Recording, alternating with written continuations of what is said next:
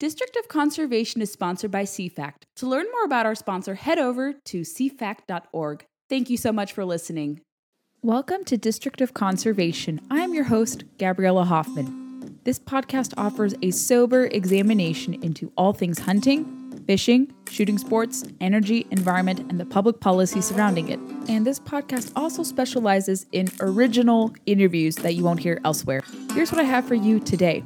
I'm finally able to dedicate sufficient time to discuss the North Atlantic right whale, what is actually endangering it, who is responsible for its demise, whether or not endangered protections that have been awarded to it, along with marine mammal life protections, are they having any effect as you put more protections on it, and what actual threats are posed onto the whale in question. What is actually threatening it? Could it potentially be offshore wind projects? There's a case to be made there. So I'm going to dedicate a good sum of time today, more than I normally do for monologue podcasts, to break down everything. We're going to give both sides of the argument, but I'm pretty strongly impassioned on this as well, much like I am on different issues. But I'm going to explain both sides and why the environmentalists here are actually rather endangering the whales more so than those who they claim are, the lobstermen, recreational boaters, and anglers. They're endangering the whale, and I'm going to make the case as to why that is here on the show today. And if you need a full comprehensive view, I've also supplemented this podcast episode with a town hall column you can find out on the website today about how radical environmentalist preservationists are the ones that are endangering the whale more than fishermen and lobstermen are. Let's dive deep into what is actually affecting the right whale's status on the East Coast today. Radical environmentalists are further endangering the North Atlantic right whale. That may be a very charged statement, but I'm going to be making it throughout my assessment of the right whale situation, the targets of environmentalists, and how actually further placing protections on the whale, which is already protected by two very important environmental laws, the Endangered Species Act and also the Marine Mammal Life Protection Act, if I'm remembering that correctly. But it's also regulated and off limits because of like a mammalian equivalent to, and I will link to both of those laws if you're interested in the show notes. But the whale is getting further protections, but its status is not improving. And yet, radical environmentalists are blaming lobstermen. They're blaming recreational boaters and anglers and commuters for imperiling the whale further. Let's start with the lobster situation. The Monterey Bay Aquarium, which has no jurisdiction over the East Coast, is somehow knowledgeable about the lobster fishery in New England and has determined that American lobster belongs on their red list of food to avoid. It claims that the East Coast fishery, quote, poses a risk to overfished or at-risk species, specifically the North Atlantic right whale, and added that gear entanglement is, quote, the leading cause of serious injury and death to the North Atlantic right whales. But when you actually read information from the lobster industry, they actually dispute those claims from the watch list, Seafood's watch list. And here's what I mean by that. You go to a website, and I want to encourage you to check out Right Whale and MaineLobster.com. This is from the Maine Lobstermen Association. This is a handy page explainer about how the lobster industry, which supports 4,500 jobs and pumps back over $1 billion annually into the economy, what their actual involvement is in protecting the right whale. You read throughout this document that they've practiced sustainability measures for over 150 years. And they want to protect the health of the lobster stock as well as treating the entire marine environment with respect and care. You talk to any conservation stakeholder, you talk to ranchers, farmers, lobstermen, any interest out there onshore and offshore. Do you really think they want to destroy the fishery from which they take or the fishery from which they recreate? You talk to the majority of stakeholders and they tell you no. You have to live on another planet, essentially, to think these people would be so destructive with the fishery that they fish in and that they make livelihoods from. It's bizarre. Nobody really subscribes to that notion of taking more than your lot these days, except for poachers. Poachers are not conservationists. But if they were not cautious and judicious about their work, they wouldn't have an industry. That is the same here with the lobster industry. And the website put out by the association, compiled by the association, says they recognize the precarious situation of the North Atlantic right whale. And since the 1990s, fishermen have been taking proactive steps to ensure that fisheries like it and the whale can coexist. Do you really think that they wouldn't want to have coexistence? You should have coexistence, not a preference for the whale over the lobsterman.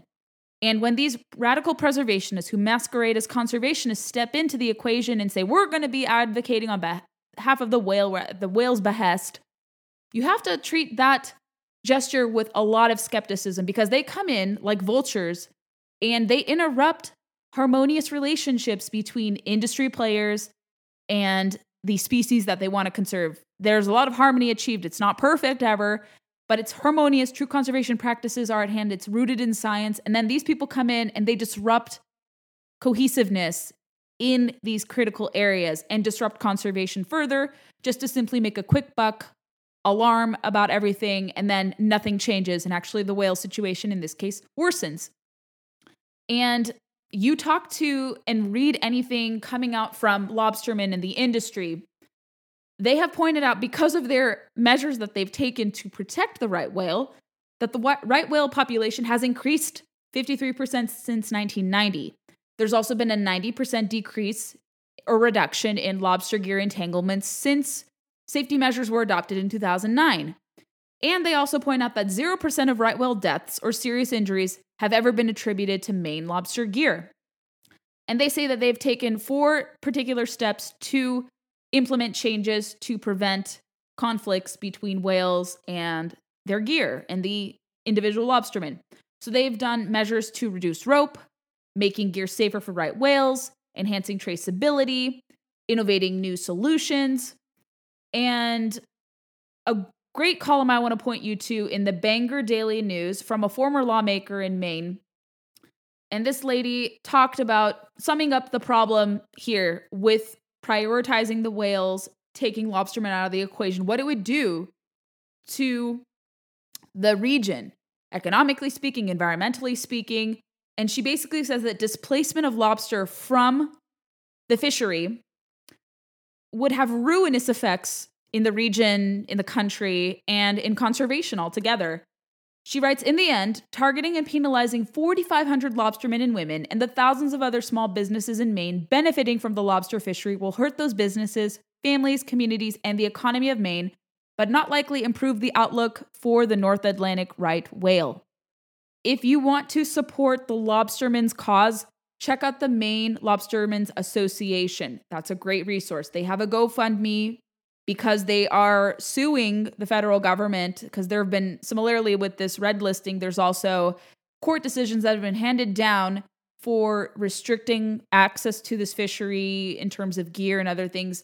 And now we're going to hop into the other component involving right whales with these new proposed changes to marine vessel speed requirements and length requirements as it regards the North Atlantic right whale. And the particular rule change that we would see is on the Federal Register currently as amendments to the North Atlantic right whale vessel strike reduction rule. And top line items, there are 4 changes that would come, and then you need to read the Federal Register for yourself. This is from the National Oceanic and Atmospheric Administration, along with another agency, the National Marine Fisheries Service, which I believe is under the Commerce Department. So they want to propose changes to the vessel speed regulations to further reduce the likelihood of mortalities and serious injuries to endangered right whales from vessel collisions, which they claim is a leading cause of the species decline and a primary factor in an ongoing unusual mortality event. There are 4 stipulations to this amended rule. It would modify the spatial and temporal boundaries of current speed restriction areas referred to as seasonal management areas, to include most vessels greater than or equal to 35 feet and less than 65 feet in the length and the class size subject to speed restriction. 3, create a dynamic speed zone framework to implement mandatory speed restrictions when whales are known to be present outside active SMAs. And 4, update the speeds rule safety deviation provision. Changes to the speed regulations are proposed to reduce vessel strike risk based on coast-wide collision mortality risk assessment and updated information on rail distribution, vessel traffic patterns, and vessel strike mortality and serious injury events. Changes to the existing vessel speed regulation are essential to stabilize the ongoing right whale population decline and prevent the species extinction. However, recreational fishing and boating interests have been very disappointed with the rollout of this rule. They felt sidelined. They have felt that they were not consulted.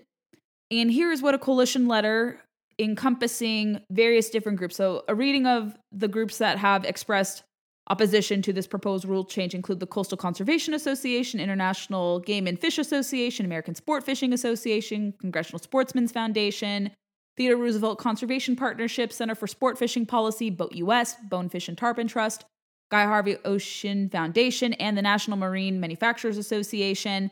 And they have a letter to the NOAA Fisheries Assistant Administrator raising concerns about this vessel speed regulation rule that has been put out there. So they say that given the substantial impact of the proposed rule to amend the vessel speed regulations, the rush timeline, and lack of engagement, we urge the National Marine Fisheries Service to not proceed with this rule until additional analysis on the issues expressed in this letter can be conducted and potential new alternatives developed. At a minimum, an extension of the comment period of at least 30 days is needed to allow stakeholders to properly respond to the request for comment. This is similarly an action that was when they changed the rule about future openings to new hunting and fishing opportunities on Fish and Wildlife Service lands. This is a very similar parallel situation, albeit in a slightly different area, now affecting public waters access. And the letter ultimately sums it like this. Their contention with changing the mandatory speed restrictions to include vessels ranging from 35 to 65 feet. They say that raising this criteria and also significantly broadening seasonal speed restriction zones would impact thousands of recreational vessels. And they write very sternly that many boaters and fishermen ultimately will forgo boating and fishing trips altogether due to the time, cost, and safety burdens imposed by the rule. This in turn will negatively impact local marinas, tackle shops, and local businesses that are dependent on the blue economy, which is the recreational boating and fishing economy. That's a term that they use. Therefore, it is vitally important that the rule minimize impacts to boating and fishing as much as possible while maintaining a reasonable probability of achieving conservation goals.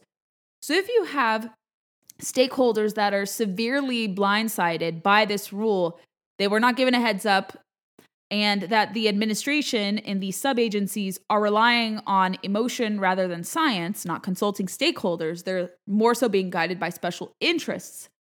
That should, and further exploiting the whale, both in the lobster circumstance and also in this case, it raises a lot of questions that are these stakeholders truly at odds with the whale's interests?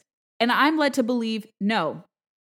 I also want to point you to, while we are on the subject of vessel rule changes, I was reading on the Cape Cod Times and also the National Law Review that if these restrictions were to be put into place, so they impose a restriction on vessels between 35 and 65 feet during, times when people go offshore fishing, when people do commutes through New England, particularly to Martha's Vineyard and to Falmouth and Boston. And this will not only impact recreational stuff, but also transportation of people who have to go to different places in New England, in Massachusetts in particular. Many local news outlets have pointed out that this would actually not only harm the whale, but it would impact residents in the region too. And I'm reading from now the National Law Review in a piece entitled "The 350 North Atlantic right whales deserve our protection, but so do the year-round residents of Martha's Vineyard and Nantucket." They argue that when they change, if this rule goes into effect, banning fast ferries to Martha's Vineyard and Nantucket between November 1st and May 30th, and go to the Federal Register to see which seasons and what restrictions will be put into effect if this rule proceeds. There are like 5 different regions, new restrictions. But with respect to New England, it's going to put restrictions between November 1st and May 30th. They argue and point out that this will turn a 2-hour round trip for year-round residents and essential workers into a 6-hour round trip that will be devastating for islanders. if it was the only way to save the whales, this monumental burden would be worth it. But the general manager of the Steamship Authority says that in almost a quarter of a century of 500,000 fast ferry trips to both islands, no one has ever seen a right whale in the area that would be affected. Why are they creating rules or doing rulemaking where the whales are not known to be? That's another question. But interestingly, in this article, they said that there's actually a very feasible way without displacing anglers, boaters, and lobstermen. You could use technology. Everyone talks about technology. Why not use it to help improve the right whale's plight if they were ever to be found navigating and migrating through, let's say, New England in this particular, like Hyannis and Martha's Vineyard, etc. But Popular Science is that they've done like an assessment on using buoy-enabled microphones developed by One Oceanic Institute and Cornell University to detect and avoid whales in shipping channels. And it worked for the sperm whale. Why can't similar technology be used and implemented to track the right whale? So in the event that vessels encounter the right whales, they can change course, change their direction. Instead of completely displacing people from there, create no-go zones for recreational boaters and anglers and transport industries. This is a lot better. Like, there are solutions to protect the whale. I've made the case here, my analysis here, that obviously lobstermen and recreational boaters and anglers are not the enemies to the right whale, and that actually environmentalists meddling in here further are the true enemies to the whale. These same radical preservationists turn a blind eye to actually something that can pose a true threat to the North Atlantic right whale, and that is offshore wind turbines. And I know some of you listening may disagree with my assessment of wind. You may think I'm crazy with respect to the wind energy viability. I have concerns about offshore wind in particular here in Virginia, and I've talked about the Coastal Virginia Offshore Wind Project at length here and in columns at Town Hall. Because of just the scalability of the project, it costs a lot of money, $10 billion worth, nearly. It's going to be 176 turbines. It's going to take a lot to construct them. And the wind source is not reliable. It's not a 24-hour supportive baseload. It goes whenever the wind blows. It's intermittent. It's not reliable. And we're also in the path of hurricanes. The installation of these turbines, with discussion I've seen from scientists, but it's been buried a lot, conveniently, of course. The right whales migrate through Virginia's coastline, offshore in Virginia, and the installation of these turbines can actually impede their migration routes and also cause a lot of complications with sonar. As you guys know, whales communicate by sound. Sonar activity and wind technologies are known to produce a sonar not only onshore that is destructive to people's hearings and causes problems, but also to marine life too when you install them offshore.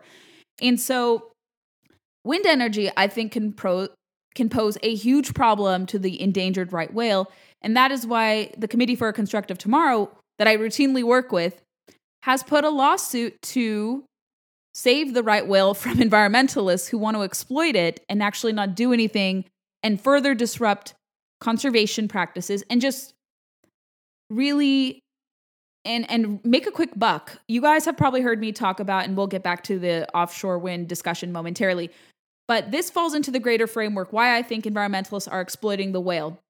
Anytime you have a whale with Endangered Species Act protections and other threatened protections placed on it, and there's no improvement to the animal, and these people continue to cry wolf and say it's imperiled, and it is imperiled, don't get me wrong, but they sue to keep the whale in this perpetual status and no man's land. They keep them stuck through lawsuits, and their status doesn't improve, it actually worsens. And then you're taking out people who want to help conserve the whale's status and improve it and see more numbers. When you sue them and you keep them off of public waters, it puts a complete disruption mechanism out there. And when these people, especially stakeholders, are disillusioned and they're having their livelihoods destroyed, it's going to disincentivize them from wanting to help conserve the whale. So lawsuits through sue and settle practices, which is an abuse of the Equal Access to Justice Act. They do this with grizzly bears and wolves. They're also doing this similarly with right whales too. This creates a conundrum and really, really disrupts conservation. And so the fact that they have been virtually silent on the impact of offshore wind, on the impact potentially on right whales, is astounding. And if you want to read CFAC's lawsuit, I can read that for you too, but I want you guys to read it for yourself in the show notes. And I want to point out briefly about the right whale with respect to Virginia. So the Bureau of Ocean Energy Management is tasked with putting out studies and analysis on different projects in terms of highly scalable projects, wind turbines that are installed offshore in particular. And so they have a section in their report about offshore wind. It's called Appendix R, Threatened and Endangered Species Review, but it's just a cover letter. And I will link to the show notes from Dominion Energy. And it says proprietary and confidential business information exempt from public disclosure. So we are not being told what this potential impact from offshore wind will have on these endangered whales, which do migrate through coastal Virginia. Similarly, there was a report commissioned by the same agency, the BOEM, in 2018. It was supposed to be, I think initially 2015, supposed to be published remarks and findings by, I think it was fall of 2018, on whale migration patterns, things of that sort. And those findings have not been published yet. So it leads me to scratch my head as to why are they concealing this information? Is it very damaging? The potential environmental impact to right whales? It leads me to believe that that would be the case. And if you want to learn more about offshore wind and its impact on whales, there's a great column at Town Hall from an individual with the Heartland Institute, which joined CFACT in filing this lawsuit to protect the right whale under the caveat of Dominion Energy not being honest about their assessment. This Appendix R, not going into detail more than the cover letter that they provide. There's also that study from BOEM I just alluded to.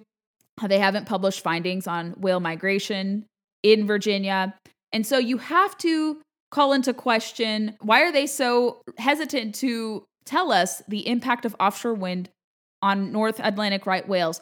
But they're so gung-ho about targeting lobstermen, who have no impact with respect to gear entanglements, and then also impacting recreational boaters and anglers who usually sit at the table and are cooperative, but are not briefed on rules changes, especially rules changes that'll displace their participants from public waters access, giving priority to the whale over everyone else rather than achieving kind of a cohesiveness and a balance, a true conservation balance use, which we find often in public lands discussions as well. The cause of saving the right whale will be undermined if radical environmentalists continue to displace conservation stakeholders from the equation, and when they also ignore clean energy projects that they love having a greater toll than the people they accuse of having an impact on it. So it's a game of projection, like all things.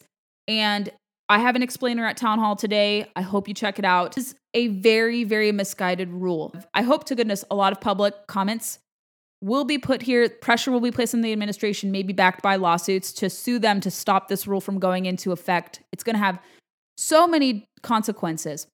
Let me know what you think about the right whale situation. I would love your feedback. Thanks for listening to District of Conservation. I hope you enjoyed today's episode. If you haven't already, make sure you find us on your preferred podcast player. We largely circulate on Apple, Spotify, and countless others, but those are our two big podcast platforms we want to push. Make sure you're subscribed there, especially on Apple. If you like the podcast a lot, go leave us some reviews. We'd be more than grateful to get some 5-star reviews from you guys. Moreover, we are on Facebook, Instagram, and Twitter, and a little bit on YouTube. We don't populate there, but connect with us on social media. Find me personally on social media with blue check marks.